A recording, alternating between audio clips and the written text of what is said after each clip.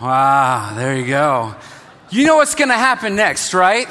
Everybody draws up the battle lines, and you have one side over here, everybody's lined up, and on the other side, everybody else is lined up, and you hear the swords whoosh, you hear the ringing, and you hear the deep breaths, and if this was Braveheart, you would have Mel Gibson running up and down the line, just shouting at everybody like a football coach, and then everybody in that moment, they just start charging towards the middle, and it's mayhem, and it's death, and it's destruction. But for the Christian soldier, imagine the same scene. And what we're called to is that we draw up battle lines. Dave last week talked about how we gear ourselves up, that we have the breastplate, and that we have the helmet, and we have the shoes, and we have the sword.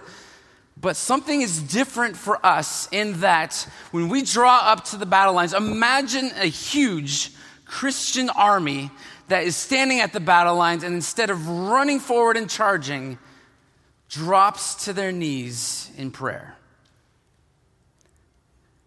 This morning, what I want us to understand, what I want us to hear, is that prayer for the Christian is a weapon. That we are called to use that in battle.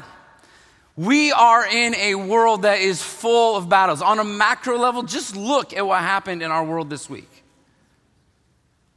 It's unbelievable.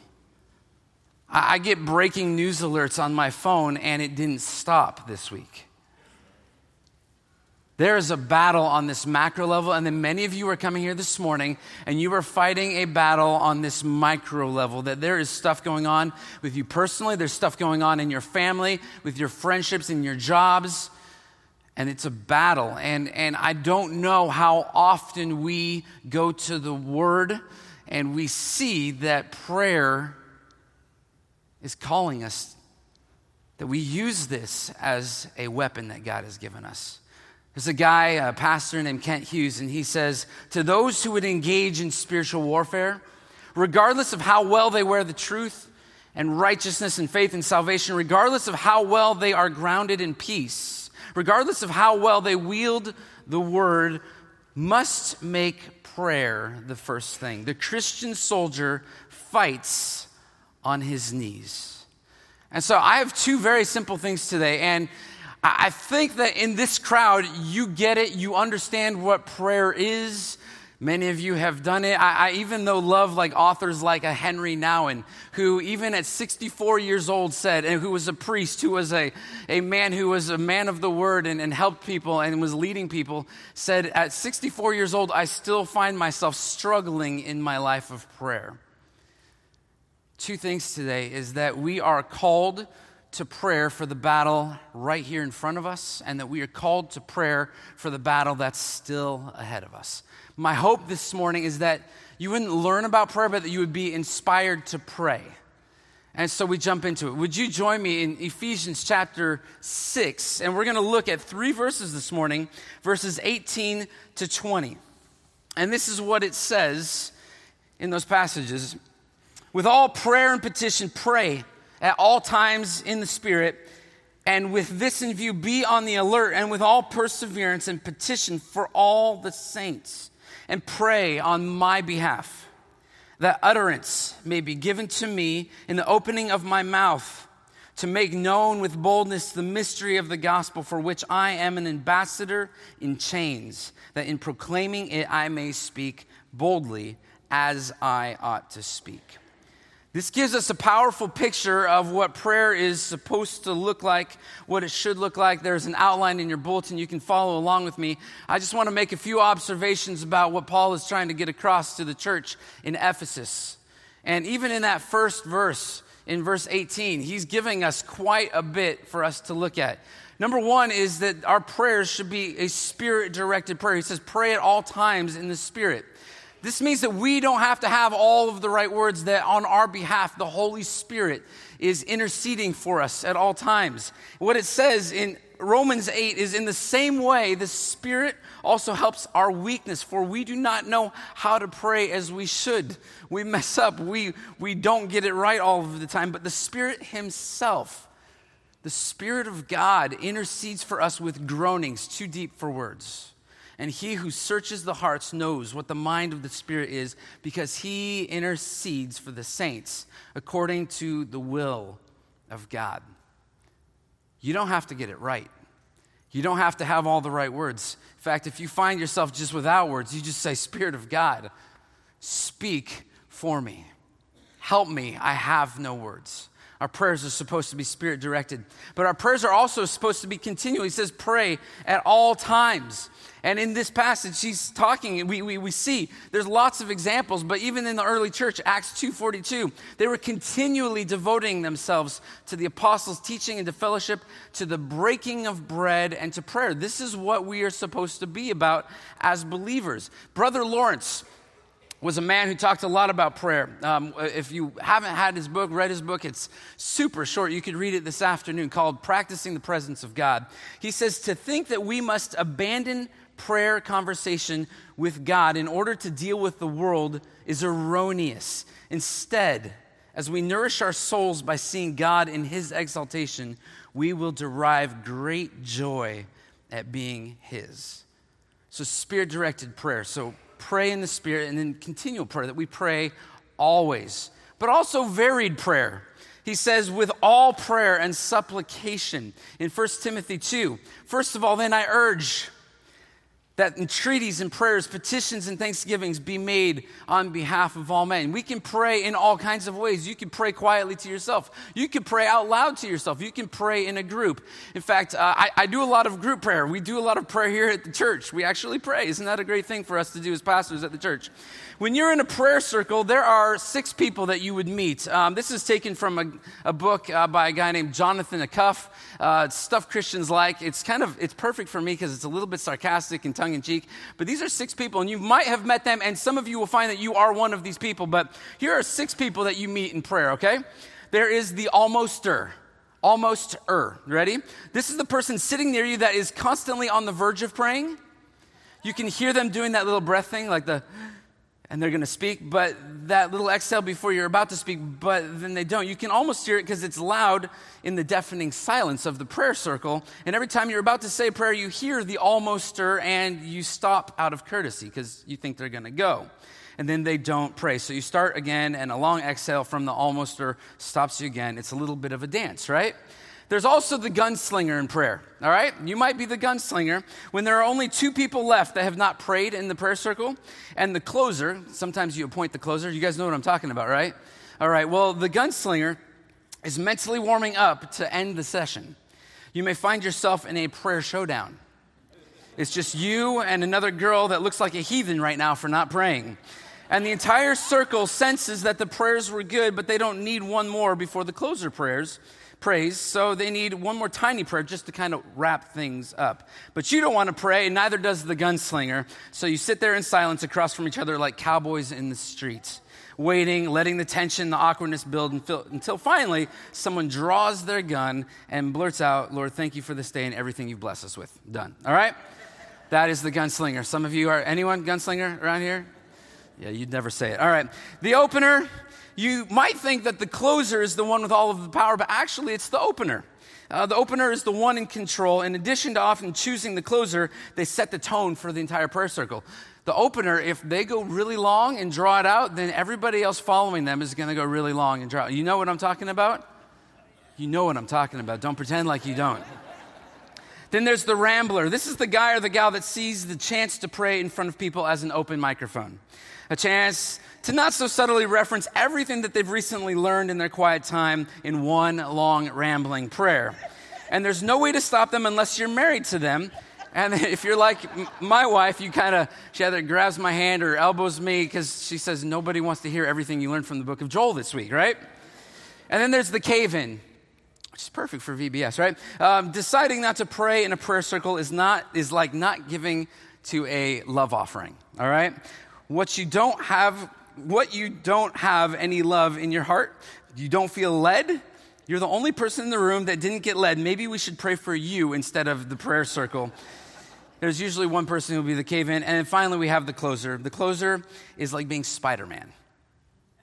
It's a gift and a responsibility, although you get to determine when it ends. You also have to monitor the amount of quiet time that signifies everyone has gone, because what you don't want to happen, what the closer fears most, is the encoreist, and that's the person after you close that they keep going. All right? So those are some of the people, but what we're called to do is we're supposed to be praying in all kinds of ways. Pray out loud, pray quietly, pray with other people, grab somebody and pray, but there is not limits on us. You can just pray. All right, here's another one. It's persistent prayer.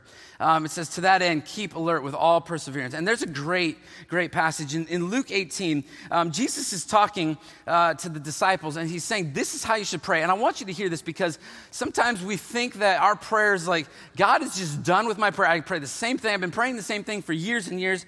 But it says, now he was telling them a parable to show them at all times that they ought to pray and not lose heart. Jesus is telling his disciples, pray at all times and don't lose heart. Some of you have been praying for a long time about certain things and you have lost heart, or you're beginning to lose heart. And so Jesus tells this story. I want you to hear this from Jesus. He says, in a certain city there was a judge who did not fear God, did not respect man, and there was a widow in that city, and she kept coming to him saying, give me legal protection from my opponent. For a while he was unwilling, but afterward he said to himself, even though I do not fear God nor respect man, yet because this widow bothers me, I will give her legal protection. Otherwise, by continually coming, she will wear me out. He says, I just give up. I'll give in. Hear what the unrighteous judge said. Now, will not God bring about justice for his elect who cry to him day and night?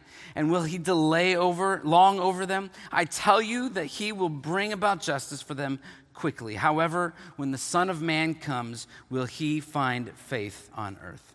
I just want to encourage some of you who've just been going for a long, long time, and you've been praying those same prayers. What I hear God saying through Jesus in this story is, bother him. Give him no rest. He's inviting us to do that. And he, as the righteous judge, will come and he will answer. And then finally, in this small verse, in verse 18, there's this picture of intercessory prayer, that we pray for all of the saints. You get this picture of the disciples praying in Gethsemane, but also in 2 Corinthians 11, it says, who is weak without my being weak? Who is led into sin without my intense concern? There is a calling for us that we are praying for one another.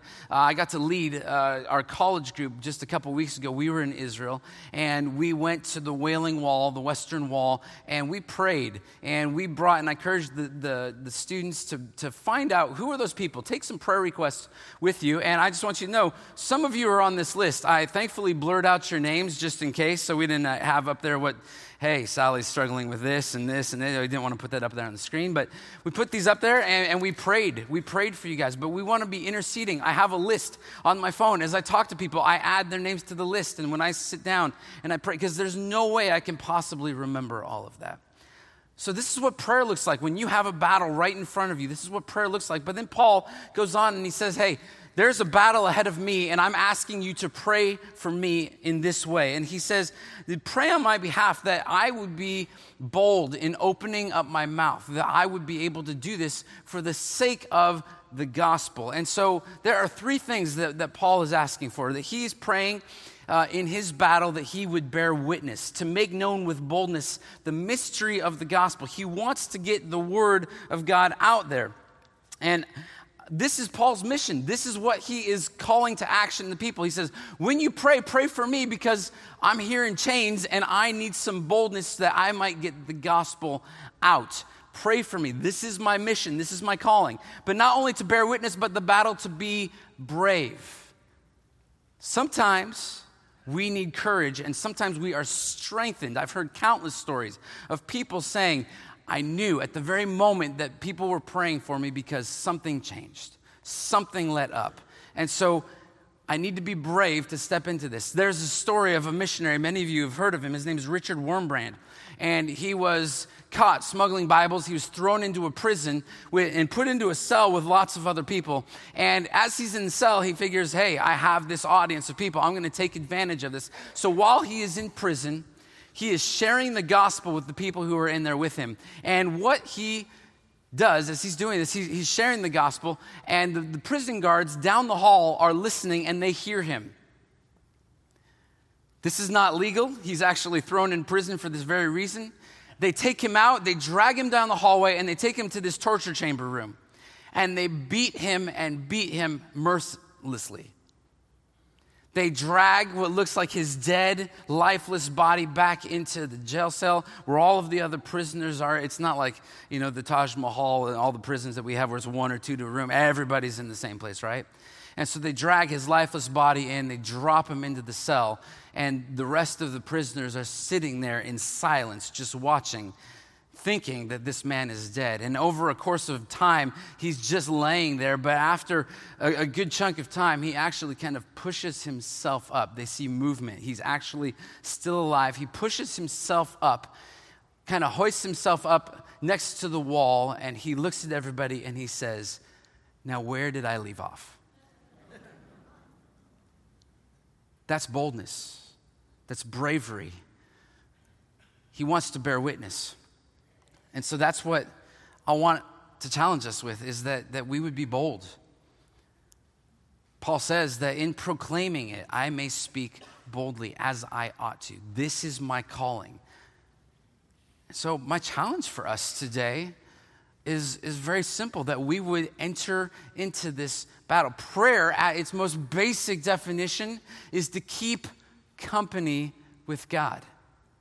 That there would be an ongoing conversation between us and the Lord. We all have a battle that we're fighting, and the encouragement here is, yes, we put on the armor, we wear it, we protect ourselves because the enemy is coming after us. But before we do any of that, we drop to our knees in prayer. That's the message this morning, but I want you to be inspired. I want you to see visibly, I want you to hear how God works things out, that God hears our prayers, that God is working. And for some of you who are in the trenches, for some of you that are losing hope, for some of you who are facing battles that just feel way, way too big for you, I want you this morning to meet a couple of friends of mine. Would you welcome John and Deanna Ramsey up here?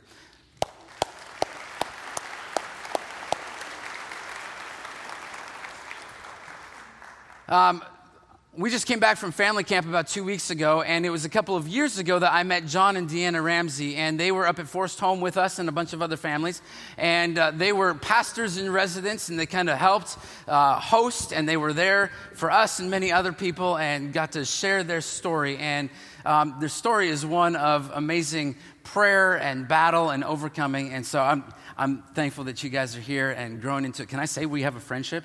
We have a friendship? Absolutely. All right, there we go. Good. So John and Deanna, tell us where you guys started and just fill us in on your story. She's going to be the opener and I'll be the closer. Okay, perfect. You can be the encoreist. I'll be the encoreist and I'll be here later. All right. Well done. John and I were college sweethearts, met as music majors at APU, and yes, thank you for that. APU. We have 4 young children, and John's been a worship pastor our whole married life, and music has kind of been the thing that has been a part of the foundation of our relationship. And we moved to Orange County about 6 years ago as Mariners Church hired John as a worship pastor there. And it was about 2.5 years ago, we were actually headed up to Hume Lake to lead worship for a couples conference up there. And as we pulled into camp, John just did not feel well. He didn't know if he was getting the flu, and so he had a bad headache, and he stayed in bed that whole weekend at Hume Lake and didn't join me leading worship. We got home, and he was feeling better. And his parents came over to stop by our house, and his mom, as many of you can probably relate to this, his mom pulled me aside and said, Deanna, John doesn't get sick like that. He doesn't get headaches often. Why don't you take him to the ER and just get him checked out? We'll watch the 4 kids. And so I broached the subject with John, and John's like, I am not going to the emergency room for a headache. No, thank you. And he goes, and besides, I'm not paying $100 to go. We don't have $100 to go to the emergency room. And so his mom said, okay, that's fine. And she left. And about 20 minutes later, she showed up on our doorstep and handed us a $100 bill and said, why don't you just go and get it checked out? So we drove, and on the way there, John turns to me and he's like, this is so lame. What am I going to say? I'm 37 and my mom made me come to the emergency room because I have a headache. And I'm like, yeah, it's fine. So we go in and John tells them, oh, my mom made me come here, but just give me some Tylenol and send me home. And they're like, okay, that's fine. They ran some tests, and about 11:30 that night, the ER doctor walked into our little room and closed the door behind him, and he sat down and he said, I am so sorry, you guys, but we found a massive brain tumor. And he said, I can't release you to go home. You're going to be admitted into ICU right now, and you're going to have brain surgery in the next 24 hours. And called my mother-in-law, who had our 4 kids. Our youngest was 8 months at the time, and said we weren't coming home, and spent the next weeks at the hospital. And the doctor, before surgery, sat us down and just kind of explained what the risks were. And it was just little things all the way to death, and said, we don't know what the outcome will be. And so after 11 hours of surgery, came out and said that your husband is alive, but they said we did sever his hearing nerve, and so he now is deaf in his right ear, and he also has facial paralysis on the right side of his face. And so over the coming weeks, John learned how to walk again and how to eat again and throw a ball again, and we learned that he could not continue as a worship pastor, lost his job, just unable to do that role. And so we really began this journey of being desperate for the Lord and realizing that prayer was our only weapon because there was nothing physically that we could do. And so, do you want to continue on that? The one upside of a brain tumor and single-sided deafness is when you have an 8-month-old and you go to sleep at night, you put your good ear on the pillow. And, so convenient.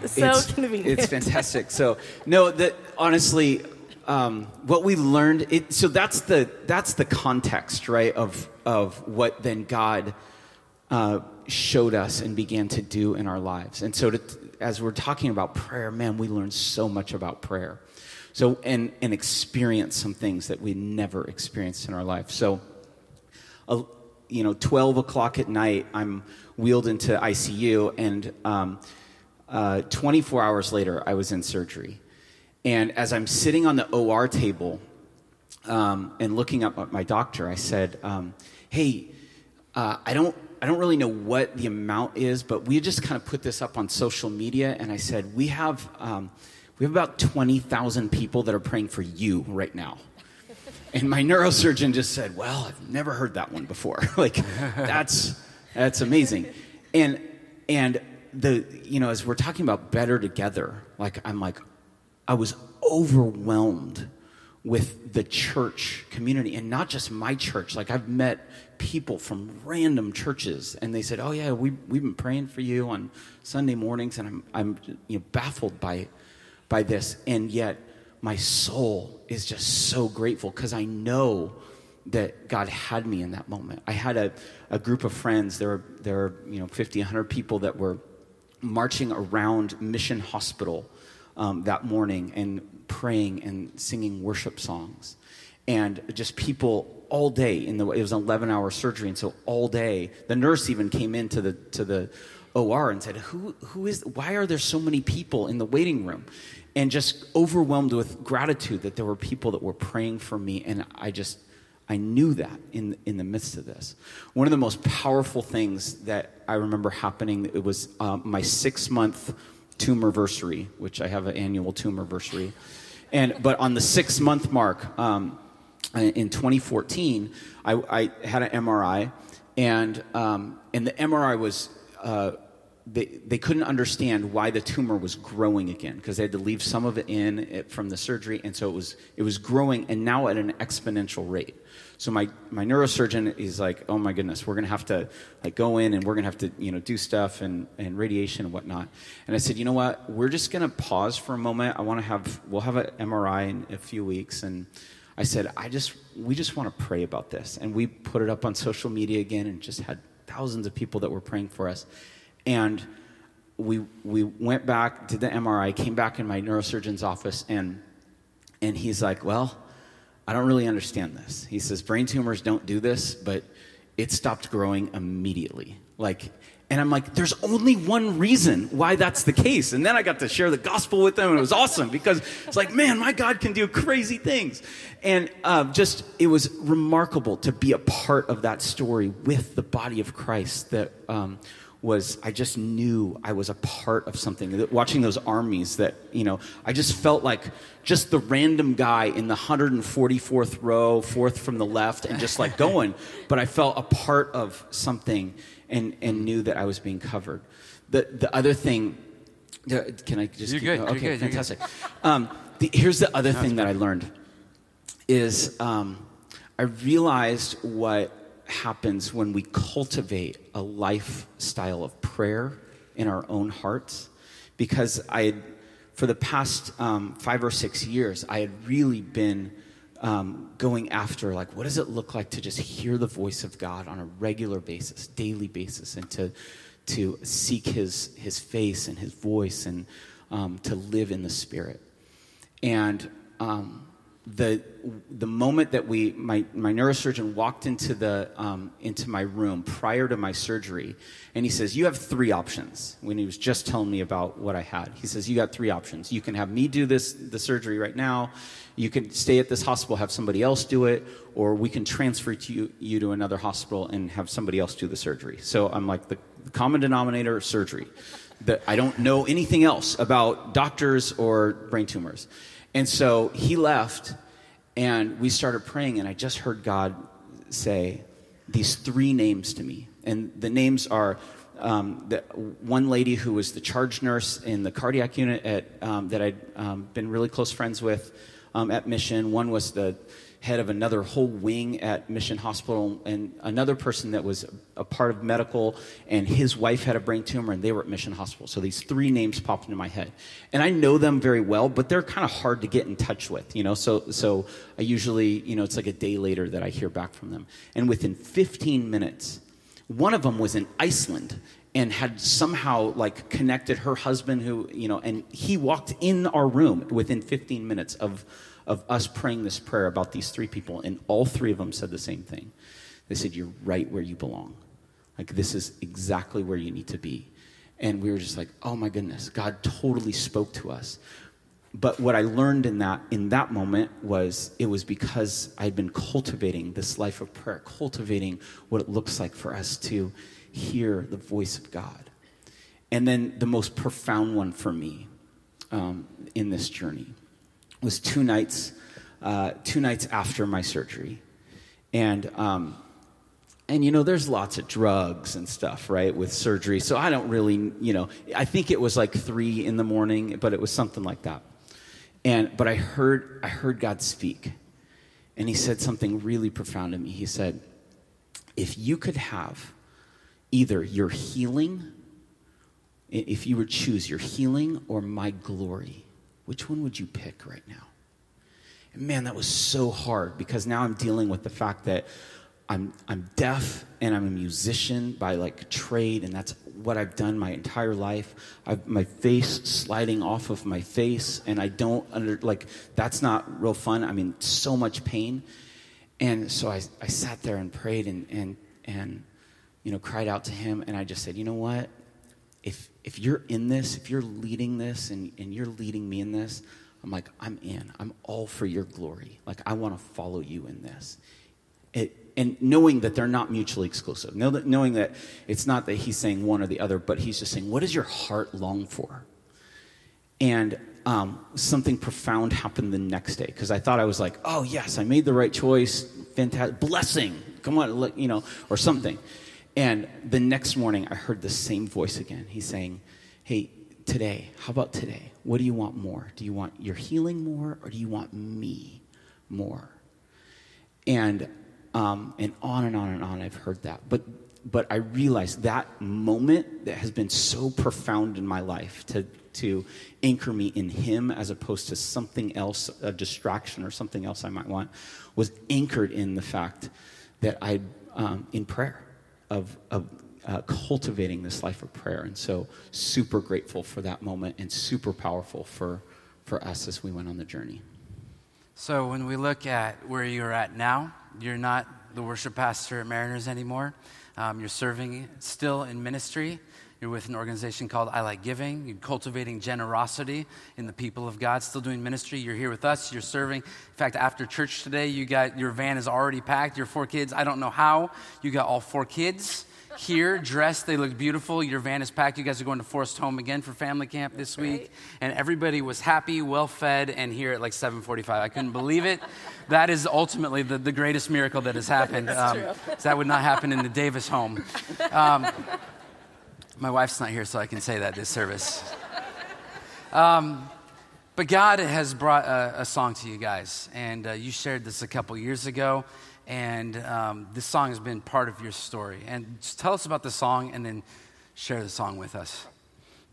This is just a song that we kind of claimed as ours when we got engaged, and we had it sung at our wedding, and we've had the privilege of singing it all over the world. We were singing it actually on NATO headquarters on 9/11 when America had been attacked. And military heads came in and escorted us off campus because NATO was an international target. And this song, through seasons of life, has been very powerful for us. But through John's brain tumor journey, and since that day forward, you know how you worship a little differently, right? We worship differently as God brings circumstances into us, and we're desperate for Him. And so this is just a special prayer of ours, and we invite you to make this your prayer as well. All right.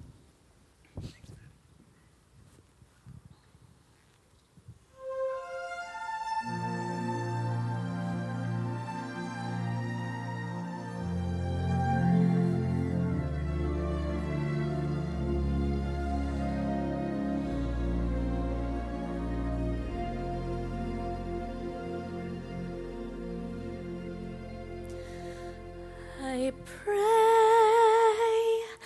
you will be our eyes and watch us where we go, and help us to be wise in times when we don't know. Let this be our prayer when we lose our way.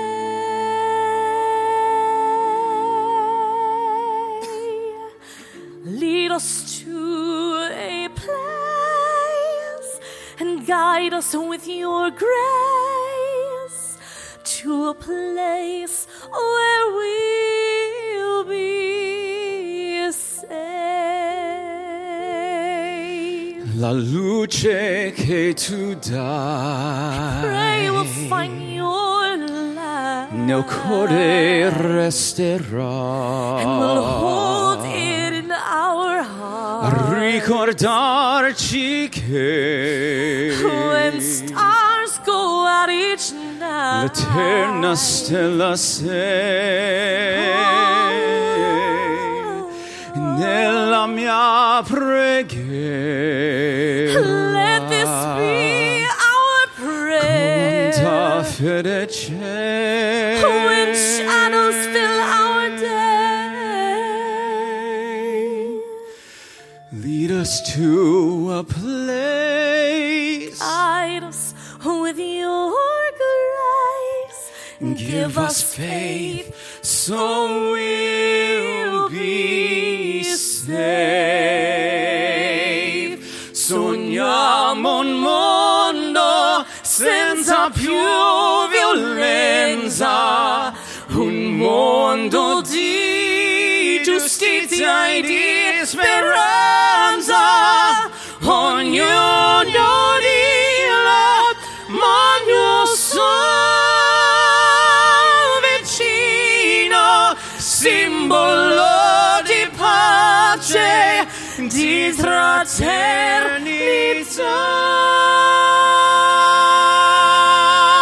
La forza che ci dai, Life becomes il desiderio che watch us from above. ognuno trovi amore Each soul will intorno dentro sé. another soul to love.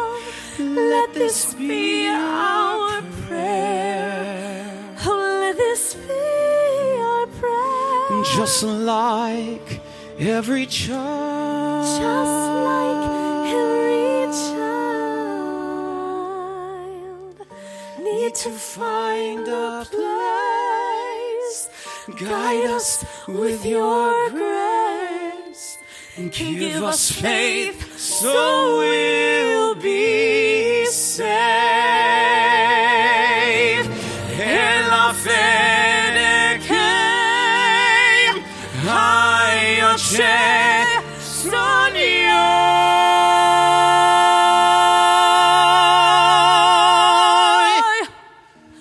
Sento che ci sono.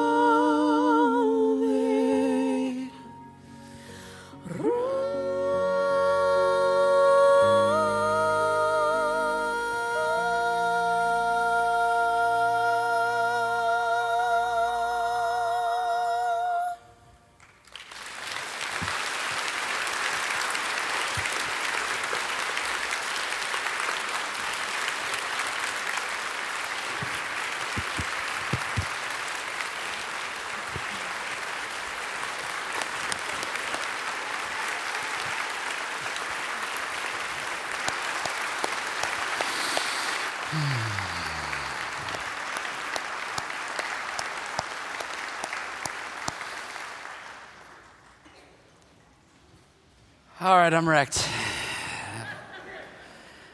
Man, every time. Thank you guys. Thank you for your story, for your gift of ministering to us today.